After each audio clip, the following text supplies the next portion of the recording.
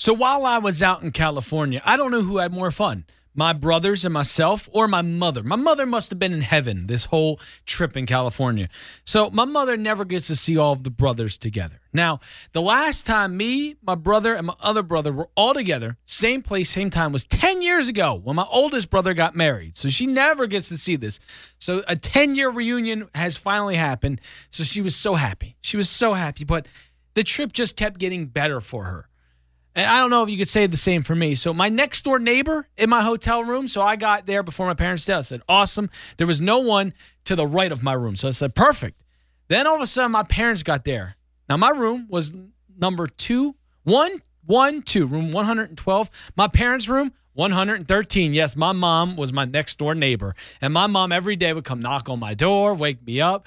She'd sit in my room and talk to me. She'd say, let's go get breakfast. She was so happy. So now, the last day there, we're having breakfast. My mom and dad are sitting there, and they said, oh, what time does your flight leave? I said, 7. They said, oh, so do ours. I said, oh, okay. And they go, where are you flying to? I said, Phoenix. They said, we're flying to Phoenix. We're on the same plane. Great. So now I'm on the plane. I'm sitting there waiting for the flight to go off, and the flight attendant taps me on the shoulder. And she said, excuse me. I said, yeah. She said, the seat next to your mother is open. What are the chances? What are the chances, people? So she goes, you're allowed to go sit next to your mother. So I was like, okay.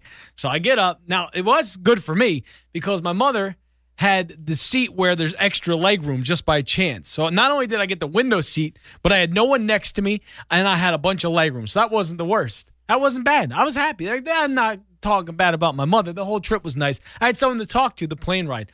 So we land. They said, what terminal are you going to? I said, I'm going to Terminal A.